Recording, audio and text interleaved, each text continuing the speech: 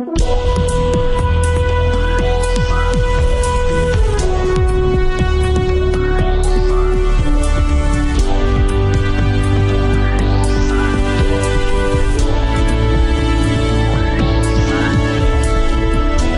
to Real Money Talks, how to make money, manage money, and invest money. Your Real Money Talks host, Laurel Langmeyer, gets straight to the point about what it actually takes to make money and build lasting wealth in today's changing economic climate. If you're ready to get the financial results you've always dreamed of, keep listening. Real Money Talks is the right place for you. And now here's your host, Laurel Langmeyer. Hi, this is Laurel. Welcome back to Laurel's Real Money Talks podcast. Come hang out with us. We're having amazing conversations about money, how to make money, keep money, invest money, and the most diverse, straightforward, unfiltered conversations on the planet. Mm-hmm. Today, I have a dear friend and client, and she sent us the greatest wedding gift. That's how I'm going to introduce you. So she sent my husband and I just over a year ago a wedding present to come see her. I love it. So to use her gift, I have to. That doesn't make it sound very exciting. No, but I know. But I'll let you tell a little bit about who you are. But Heather Pearce Campbell's with me today. She's a lawyer. She's brilliant. And how to keep your money and organize relationships in business are critical. So welcome, Heather, first of all. Thank you. So and now you can tell your side of the gift. So to me, it was a brilliant way to have me come visit you. But she also is part of a restaurant. Her father owns one of the greatest Western stores, and I'm a cowgirl with my cowboy boots and belts. So introduce yourself and talk about this fun present. Okay. That's where we got closer. Yep. So I'm Heather, an attorney and legal coach based in Seattle, Washington. I am the founder of Pearce Law and an online company called the Legal Website Warrior, which you can find a bit more information at legalwebsitewarrior.com, just how it sounds. So the gift I gave to Laurel, which was a fun one to give because it's hard when you think about somebody like Laurel who can get her hands on anything, right? What do you give a person like this? And so this was really about the gift of experience, because this experience can't be duplicated any other place in the world, let alone the U.S. And it is. My dad runs a company. It's called Hamley's. It's based in Pendleton, Oregon. It's the oldest saddle making company in America. That's so cool. And just a huge tradition of like quality leathersmiths and craftsmen behind the brand. The joke used to be that cowboys would sell their horses to get out to Hamley's on an annual basis to buy a new saddle. I love it. So anyways, it has now both a Western store side and a restaurant side, and they're both pretty fabulous, and it basically takes up a city block, and it's a really fun experience, live music and all this stuff. So we can't wait to use it. That's right. We wanted to get Laurel out there and give her some gift cards to enjoy the experience. I can't wait. So let's talk about, you've been in our community for a while, and we've been working on your website, and I'm just going to kind of throw it out there in my vernacular that I think, it's going to be highly competitive to LegalZoom, right? Because there's a lot of generic stuff, and yours is specialized. So one of our specialty conversation I asked her to speak with us about, which I think is critical, and there's not a lot of good work about it, is, in what I always say in my books, I'll say, design your business divorce while you're in love, right? So we're going to talk about the business divorce, more specifically a business contract. There's so many people I think are so old-fashioned. Let's just do a handshake. Well, you end up in court. Handshakes don't matter. It's the paperwork, and it's the signatures, and it's the timing. And so I asked Heather to go through several steps, absolute essential critical steps when you're designing a business relationship. What should be in that contract? So. Absolutely. And you can tell Laurel is speaking from experience. Anybody who has been through this a few times. Unfortunately, it's often what people learn the hard way, right? But some people learn it the right way. So essential to a well-drafted business contract is first that it reflects the actual arrangement. So what happens is a lot of times, and people will come to me with this all the time, well, can I use this version? I already had this, or a friend gave it to me, or I found it online, right? Unless it is a contract that is really tailored to your specific niche or your business, sometimes contracts do more harm than good because they insert provisions that really don't apply in your scenario. So the first thing, absolutely the most important, is make sure that the contract you're using is actually reflective of the arrangement that you're putting in place. Okay. Because a contract is only as good as the language it contains, including the clarity including the fact that it actually reflects a material meeting of the minds. Critical for a contract to be upheld. So how do people that are listening, I mean, they hear that. So there's some steps on how to get to that. Like one of the things I do with a lot of, my students, because I'm helping them do this a lot, is to have each party go on their own and say, this is what I'm doing, this is what they're doing, and this is what I'm expecting, and then compare. And it's shocking as a first activity. It is. To come back and they're so far off. No, that's absolutely right. And you really do break it down to the basics, that kind of an activity. And if you want to think about it just from a really basic perspective, essentially what you need in a contract is the who, what, where, why, how, right? It's asking all the questions about that scenario. Who's involved? What is it regarding? Who's paying for what and how much, and when, right? So when's the timeline for both the delivery of whatever is happening under the contract and the payment, and where, right? So a lot of people get themselves, especially in modern business and both interstate and international commerce, not thinking about where, both on the delivery end or on the dispute resolution end, if you haven't dictated what law governs and where it's going to be resolved. It's really critical important for a business. Yeah. So speak a little bit about, like, just from I know you can't put your legal hat on in this interview, but do you have advice for people? Like, I do everything I can to have the law come to Nevada because I love Nevada law. And a lot of times my partners will want it in their state or they'll want it where they are. And I do everything. So that's just me because I'm me and I know a lot. But what advice would you give for, two people that are out there going, let's do a catering business together, a restaurant to business, a fitness and nutrition business together? How do you decide? So it's a great question because this scenario comes up often. And in that example, let's say you have two people based in different states, each contributing different things to a specific business. You might have a clause that on the dispute resolution side first allows or even requires mediation that can be done telephonically or over the web so that neither party has to travel. Yep. Mediation, if it's entered into in good faith. It can be done on the web? Yeah. I didn't know that. There are some modern services, and they really developed initially in response to the needs that we face in international commerce, which is that people are often entering into contracts that are not always necessarily at a level, at an amount that requires somebody should travel internationally to resolve something, right? Yep. So parties are less willing to do that. And yet, if you have a straightforward process that you can follow online, handled by companies that now specialize in dispute resolution, especially for smaller consumer matters, you can do that all day long as a company and save your bottom line and serve your clients and customers well. So there are some things evolving in law that are really helpful for interstate and international commerce. But one is to try mediation. It's successful 90% of the time when people use it the right way. Well, what do you think about arbitration? And first of all, describe the difference between arbitration and mediation. Because that's super important, that we back that up. So most people know what litigation is, right? That happens in open court. Documents are generally publicly filed unless there's a reason for them to be sealed under court order. That is not generally the preferred alternative of most businesses. And here's why, is it's public record and it's very expensive and time consuming. And you don't necessarily have a lot of control over how litigation goes because the costs of litigation are driven always by the most unreasonable party.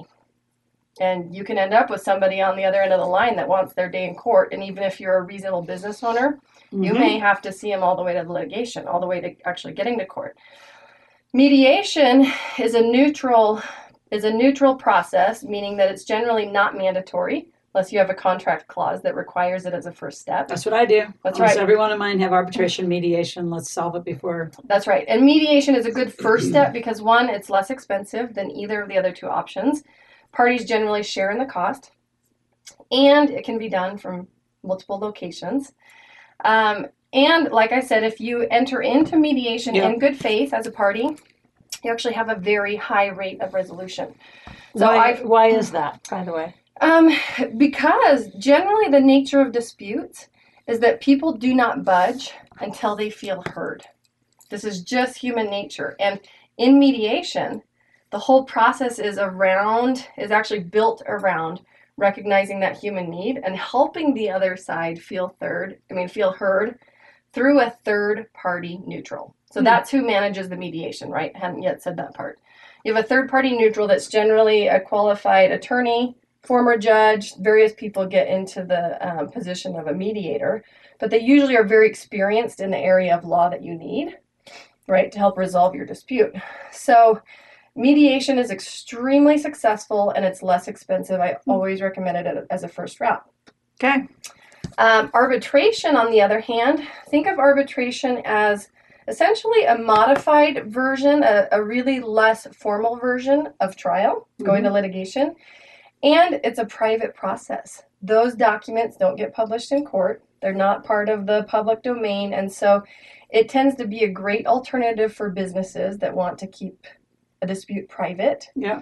Or the other thing that I will often recommend is if, for example, and I'll draft this into a lot of contracts that I draft, is if you have elected mediation as a first step and it doesn't work, and you can tell that the party on the other side, for example, is going to be one of these people that, or parties or businesses that falls into the extremely unreasonable category. There are some. I usually have an arbitration election that can be made by either party within a certain time frame following mediation. That's great. What that means is you can use mediation and make your best effort to get something settled, and if it doesn't work, you're not necessarily stuck with litigation if you make that election into an arbitration. So then it keeps not always, but it generally keeps your costs a little bit lower than what they would be in litigation, because an arbitration generally involves an arbitrator that is either an experienced attorney, often former judges, that are pretty decisive, right? And arbitration is binding. Absent an obvious, essentially an obvious either error in law, even then, it can be hard to get those overturned. Essentially, if they do something extremely outside their authority as an arbitrator, you can sometimes have an arbitration decision looked at by a court, but mostly they're binding. It's a really high hurdle to overcome. So it is a great option for businesses. So far, just again, you're listening to Laurel's Real Money Talks with Heather Pearce Campbell. We're talking about, how do you do business contracts? So a contract that reflects the agreement, has the who, where, when, how, all of the terms. And the one that I'm really, really a stickler about with, not only my own folks, but is who's handling the money, where's the bank accounts, the assets. I mean, in a rental agreement, like I've had property management companies, like multiple people, very designed, people have the rental, the key to the post office where the rent goes, That's right. So many people forget simple little things like that. And then a fight happens and all of a sudden the person with the key is withholding all the rents. I mean, simple stuff like that. It's true. And down to the details. Like if you have a payment changing hands, is mail okay? Is it a direct deposit? Is it credit card? How is the payment going to happen? By what date is it going to be received or paid? And essentially by what mechanism, right? So you do have to really dig into the details if you want a contract that is clear enough to be upheld. Yeah. Exactly. So what other things should they be thinking about? So they're thinking about doing a business contract. The one place I really want you to spend some time on is their business divorce. Absolutely. So, I mean, you're going to outgrow each other. You're going to trend out. Somebody's going to get married. Somebody's going to move. Somebody's just going to get sick of it. So I always say, assume 100% of the time you're going to have a business divorce. It's going to end and you want to be friends afterwards. How would you design the exit? That's kind of my frame for it. So what would be some real legal structures? Like how do you get out clean? Because I think so many people, I mean, you've been around my world enough that I just won't do it again. I've had the worst partners. And it's like, but it wasn't designed well. Yes. I've had tons of partners and I'll have more partners. No, it's absolutely right. And it's like falling in love and getting married. Most people don't do it anticipating divorce, right? And that's the same thing that you see at the start of businesses. And unfortunately, most of them do come to an end, especially in business, right? It's a much actually greater likelihood even than divorce, as high as divorce is. But the reality is that even if you cannot dig into the details of spelling out, for example, how distributions will be made, how costs will be shared, how you unwind the business, and just like you're building a partnership together, you have to basically walk backwards through those steps on the unwinding, right?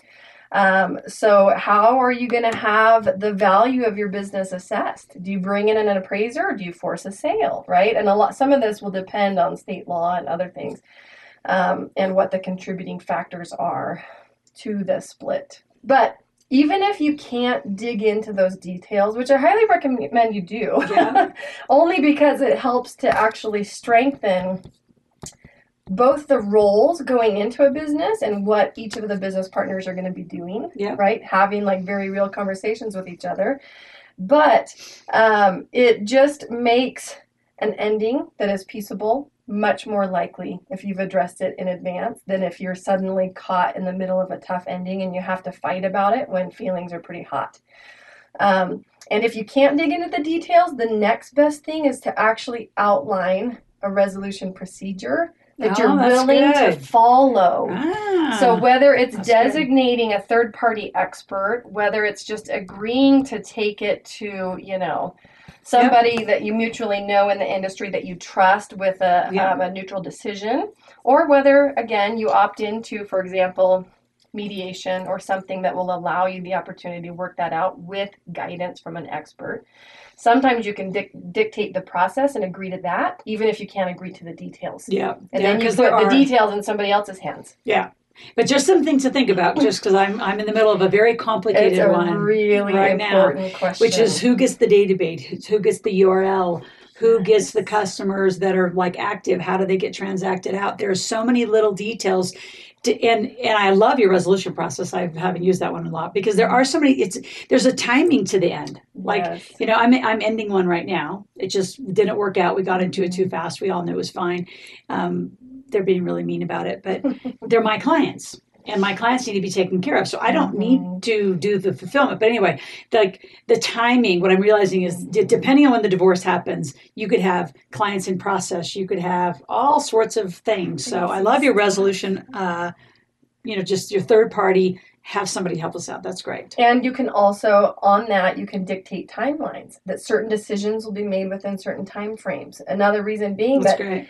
You never know necessarily what the influencing factors are in your business partner's life that could have them on a totally different page than you are. So outlining in advance what a time frame is going to be, what resolution could look like, even if you haven't spelled out all of the details. Yeah, because some of those too, like another timing issue, and with our dear friend Sean, right? I mean, is death happens. So like in a business partnership, I don't want to be with the significant other's spouse as my partner. No, dealing with that. Nor do I want, my partners to have to deal with my significant other. So there's all sorts of, designing a divorce, a business divorce is complicated, really complicated. And, but I wanted today just to kind of be a moment where you could go through the checklist. So again, just so I can, correct me if I'm not summarizing properly, Heather, but you have an agreement, a contract that reflects the agreement. You know exactly who, where, what, when, like how, where the money's going to be held. Is it mediation, arbitration to stay away from litigation? And then the ending, whether it's a resolution procedure or some sort of ending. But be really clear, and I'm going to speak specifically to women. Women rush into the girlfriend conversations so frequently, and then either it doesn't go anywhere or you don't know how to get out of it. Well, and truthfully, men do it too. They do the handshake conversation. Oh, that's right? True on the golf course. It's different. They do the handshake conversation, and I see that a lot. But women are definitely will work harder to preserve a relationship ahead of business, for sure. So, Heather, thank you for being with us. And again, your website is? legalwebsitewarrior.com. Okay. So at any time, remember, you go to asklaurel.com, give me your name, phone number, and email. If you'd like an appointment with her directly, obviously, I can supercharge that. And if you want more conversation, we can grab 8, 10, 12 of you and maybe 100 of you. We all go to a webinar together. Absolutely. And bring some conversations to this. So I hope you enjoyed this today. And this is Laurel with Laurel's Real Money Talks. And we'll be back on another podcast shortly. Have a great day.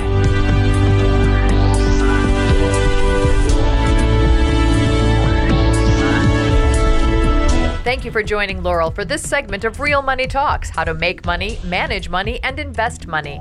To continue this new conversation and to find free resources to support your wealth creation, visit asklaurel.com/podcast gifts. That's ASKLORAL.com. podcast gifts. Thanks for listening and join us again soon. New episodes are released every week.